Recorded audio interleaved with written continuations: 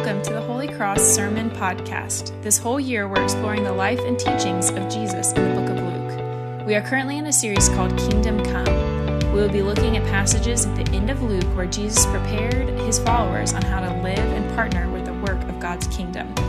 Join us now as we dive into another passage. Would you pray with me? Father, we do ask that you give us your Holy Spirit this morning to receive your word, to understand it, and to apply it so that it might bring life to us. In Jesus' name we pray. Amen. Well, please be seated. Good morning again. So I remember hearing this story about a family who went out to a dude ranch to go on a horse ride. They all had a chance to pick their own horse. And the dad was the last to pick his horse because he had been helping all the kids get on theirs. And so as he kicked his foot into the stirrup, an old ranch hand leaning against a fence post drawled out, "I don't know about that old nag, mister. She don't look so good." The dad, sweating and ready to start, said, "She looks fine. Can we just get going?" And the ranch hand shook his head and says, "It's your ride, mister." And he motioned to the lead horse to get the thing started. The horses knew the way and they started off. About an hour later, the family returned, and the dad was covered in dust. His face was all scratched up. His shirt was torn and tattered, and he was bleeding. "This is an outrage," he yelled. "This horse ran into trees, tore through thorn bushes, and ran headlong into low-hanging branches. It's like she's blind." The ranch hand pulled the straw from his mouth and he says, "Well, she is." "Why didn't you warn me?" said the dad. "I did," said the ranch hand. "I told you she don't look so good."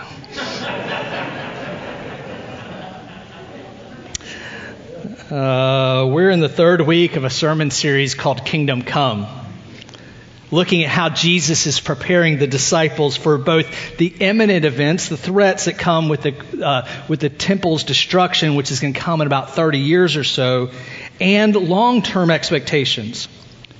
If you remember way back at the beginning of Jesus' ministry, he drew his disciples together. He called them by saying, "Follow me and I will make you become fishers of men."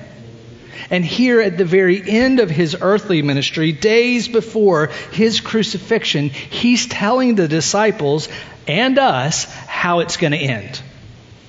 Jesus doesn't want us to cry out, "Jesus, why didn't you warn us?" Because he has. He has warned us. And it is our need as his disciples to listen to him, to heed his warning, and to prepare for the days ahead. Jesus is telling us these things for a simple reason, because it matters, because we need to be prepared. You know, in life, we prepare for all kinds of things, right? So if you're going to go camping, you prepare by packing the tent in the car, right? If you're in a class, the professors give you a syllabus or the assignments so that you can prepare for that paper that's going to count for 40% of your grade. If you're in the workplace, you prepare for meetings so that you can accomplish your work and keep your job, right? Even at home, we prepare for things. I've been preparing for a Thanksgiving dinner, so we're not throwing together a menu at the last moment and trying to rush around and find a turkey, right? We prepare for things all the time to be successful, to be ready, and so that we can have peace in our life. What if, in life, what if we're preparing for things, what if we're preparing for the wrong things and are not prepared for what actually matters at all? See, throughout the Bible and Jesus' own ministry, it is clear that either ignorance or willful disobedience or just simple distraction, people will be deceived and miss out on his eternal, abundant, perfect life. A couple of weeks ago, we read in 1 Timothy that the Spirit expressly says that in the latter times, those are the end times, some will depart from the faith by devoting themselves to deceitful spirits. They'll be deceived and they won't remain in the faith. Or perhaps you remember the parable of the great banquet that we looked at earlier in Luke.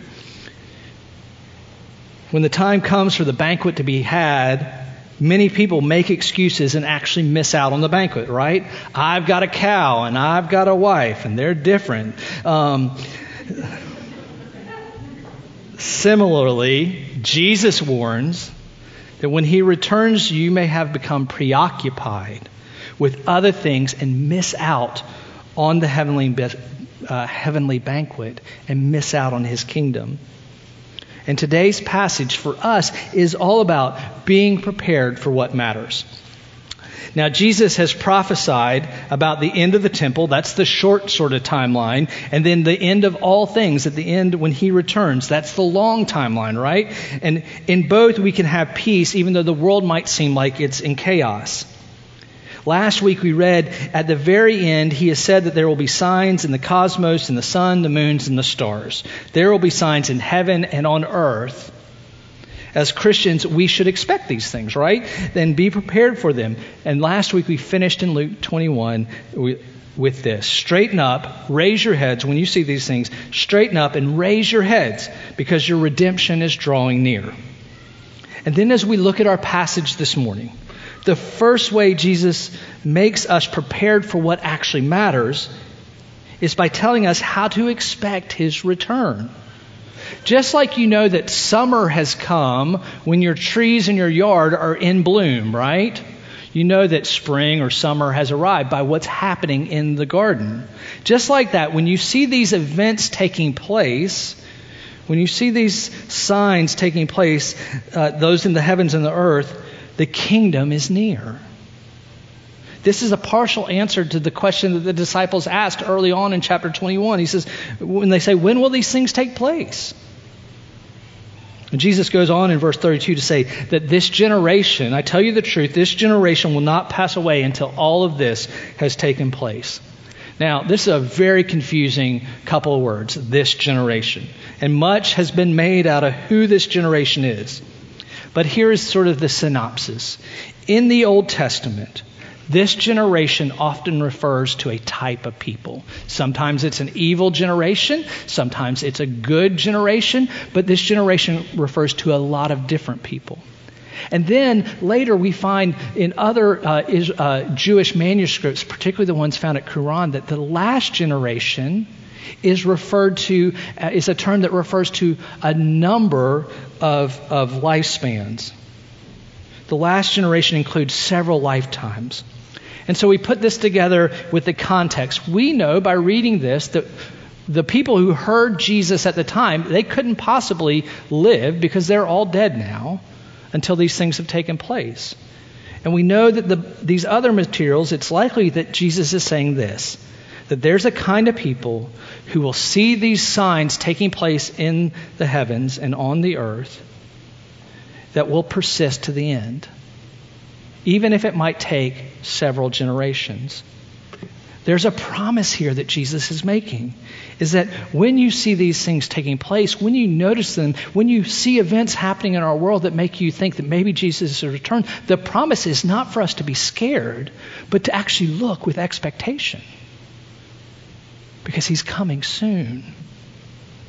He's coming soon.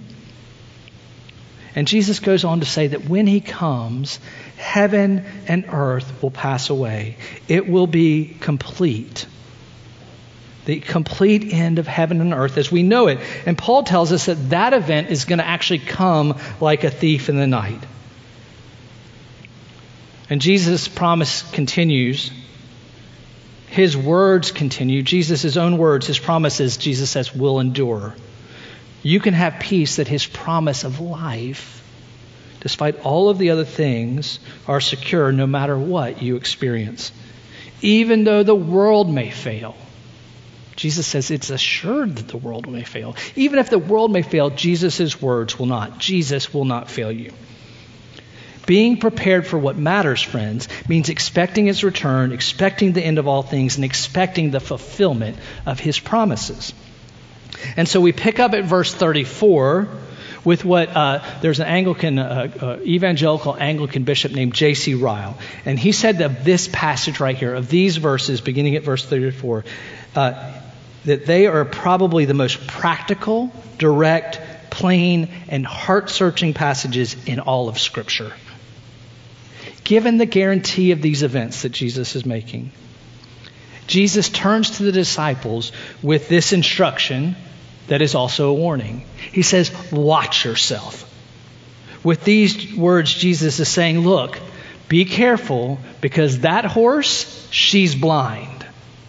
The horse is the horse that distracts us. The horse is that we have a grave danger. That when the day of the Lord comes, Jesus may find us literally hungover. It says dissipation, right? That means that we are hung over from drunkenness. Or worse yet, Jesus might find us actually drunk. Now, he's not saying that this is the only temptation. There are plenty of other temptations that don't involve alcohol. But he says, the concern is that Jesus will return and he will find his disciples hungover, drunk, concerned with the things of this world. Weighed down by the cares of life, Jesus says. You're preoccupied so much that you will miss his return.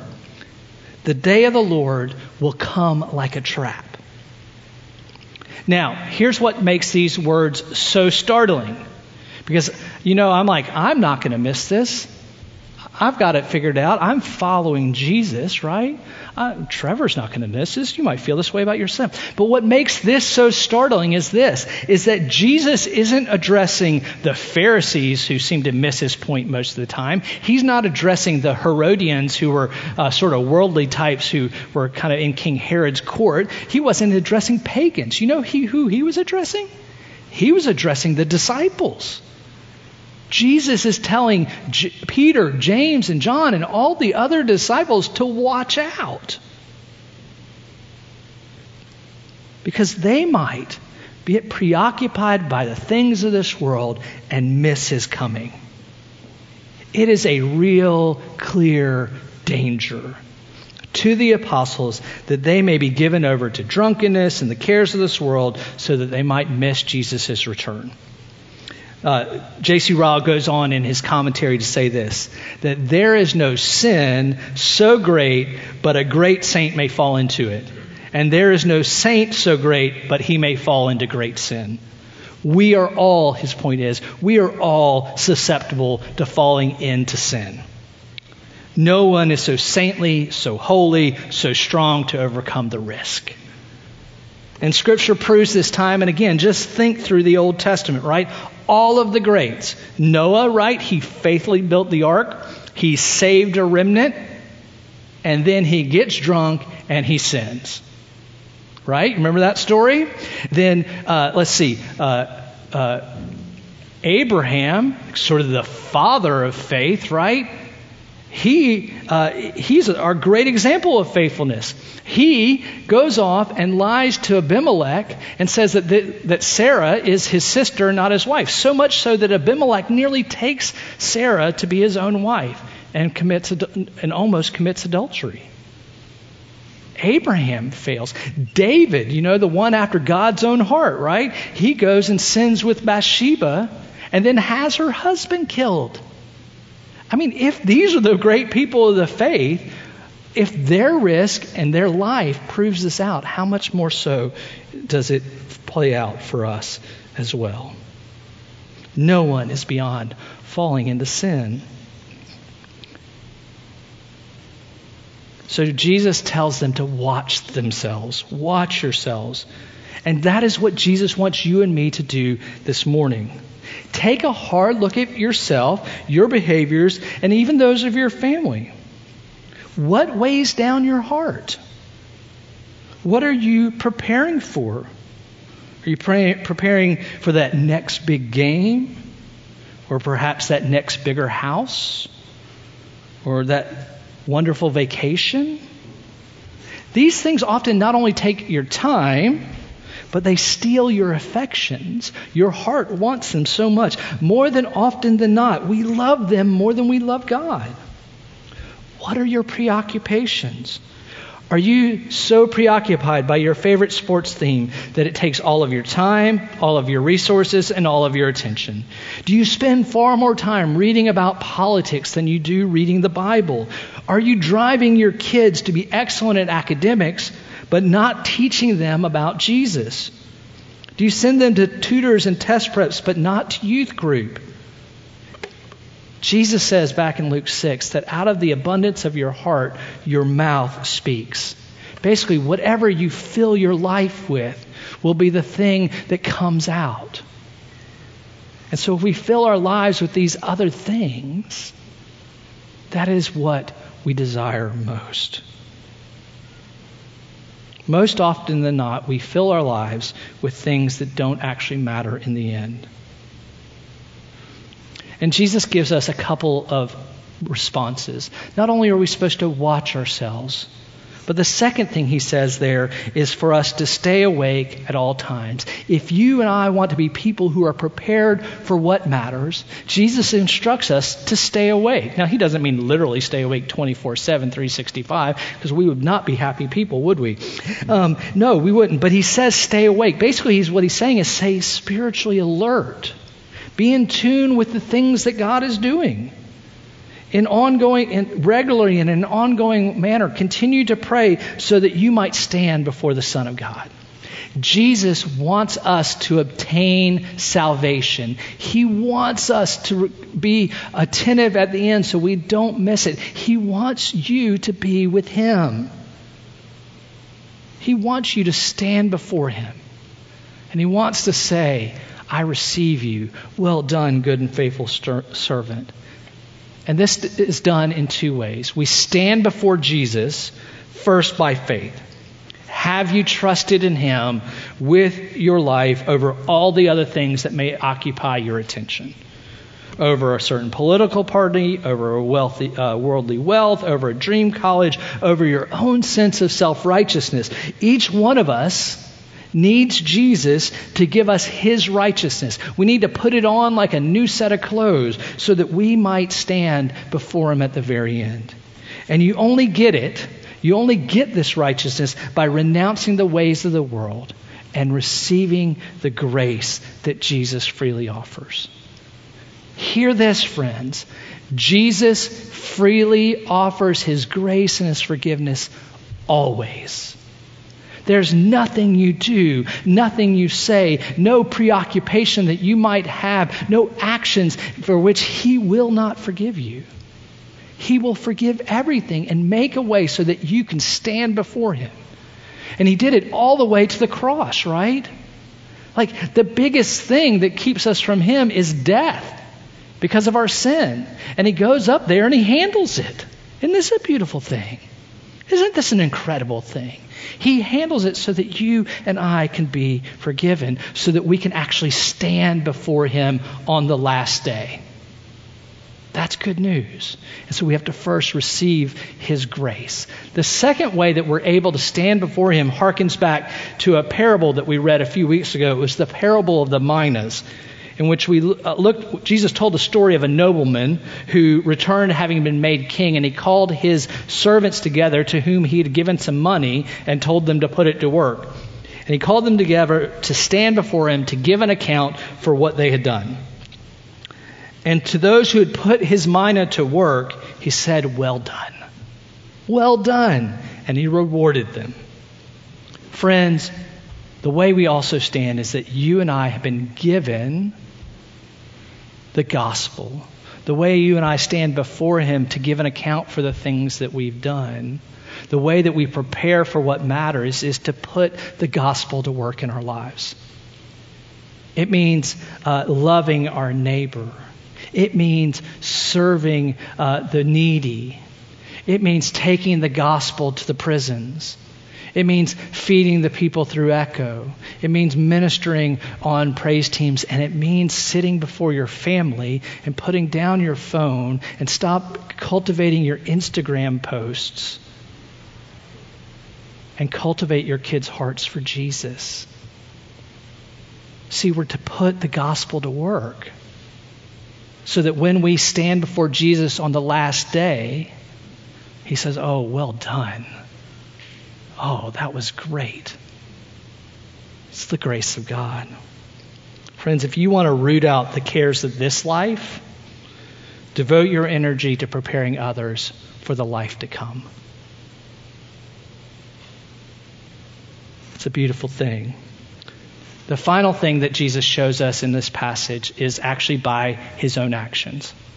So he tells us to watch out, lest we let the cares of this world deceive us and make us unaware when he returns and therefore miss out on eternity.